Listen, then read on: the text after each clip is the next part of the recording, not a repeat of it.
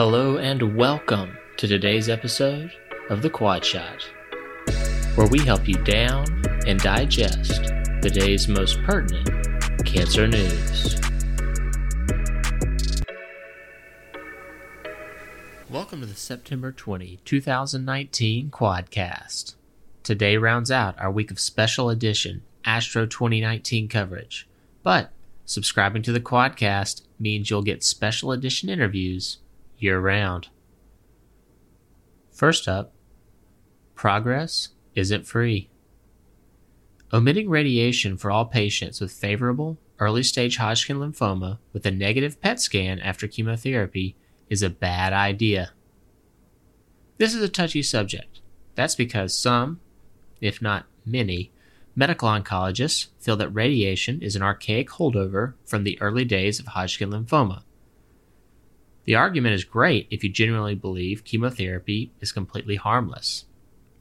In H10, the URTC concluded that giving ABVD alone produced a rate of progression-free survival that was not non-inferior to standard ABVD plus involved nodal radiation. 99% versus 87% progression-free survival with and without radiation at 5 years. In contrast, the authors of RAPID shrugged off their non-inferior outcome to essentially conclude that disease outcomes were quote-unquote good enough, sans radiation, progression-free survival of 95% versus 91% at 3 years. Here, we have the final results from the HD16 trial, thanks to Fuchs and JCO, as presented by Ike at Astro, where patients with favorable Hodgkin lymphoma receive the German standard of ABVD times 2 cycles, followed by, if PET negative, 20 gray versus observation. At 5 years, omitting radiation yet again reduced progression-free survival from 93% to 86%, officially not non-inferior. So, are continued calls for omission based on a founded belief that radiation results in excess non-lymphoma events decades later? Or that radiation should be omitted simply as a final treatment vestige of days gone by? If the former, then it makes sense to carefully select patients for whom the potential long-term effects of radiation balance the consistent 5 to 10% decrease in disease control. If the latter, these data provide no evidence that radiation should be systematically omitted from the treatment paradigm for early-stage Hodgkin lymphoma. So what's the bottom line?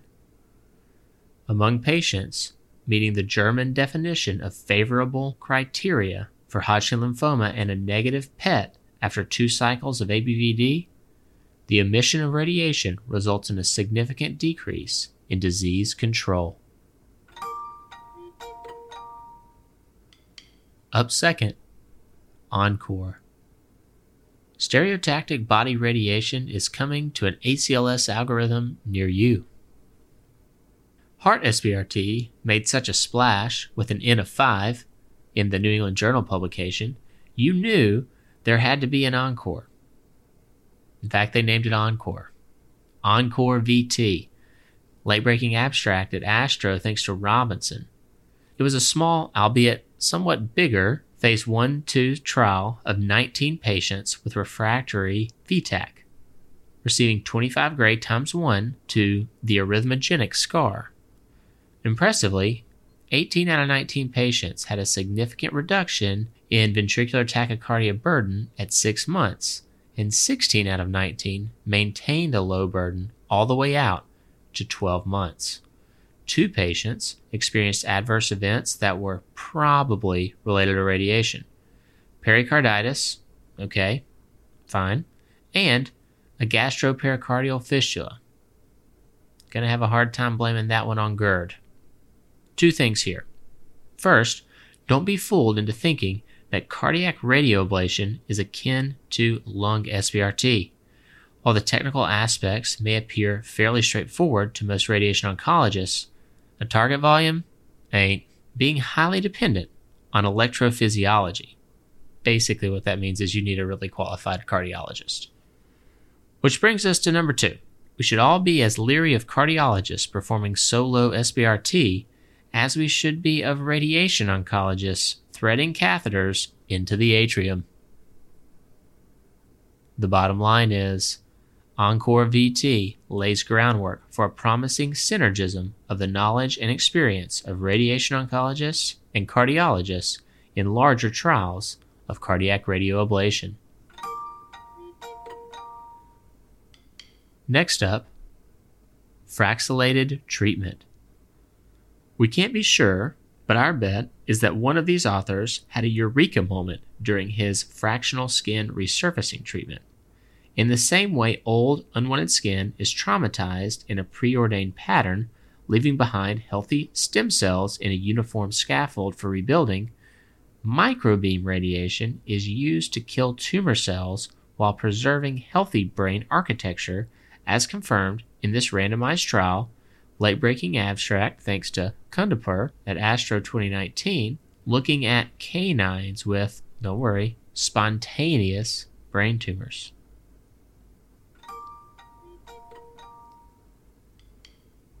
Finally, premier prophylaxis. The Phase 3 Primer trial with 118 patients demonstrates higher rates of delayed recall when receiving prophylactic cranial radiation without versus with hippocampal avoidance at both 3 and 6 months, with a 6-month rate of delayed recall decline of 33% as compared to 7% with hippocampal avoidance, thanks to De Dios, Astro 2019.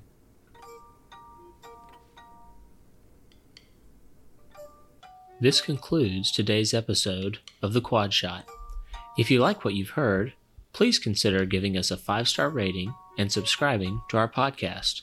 Also, check out our website at www.quadshotnews.com and subscribe to our newsletter. We'll catch you next time.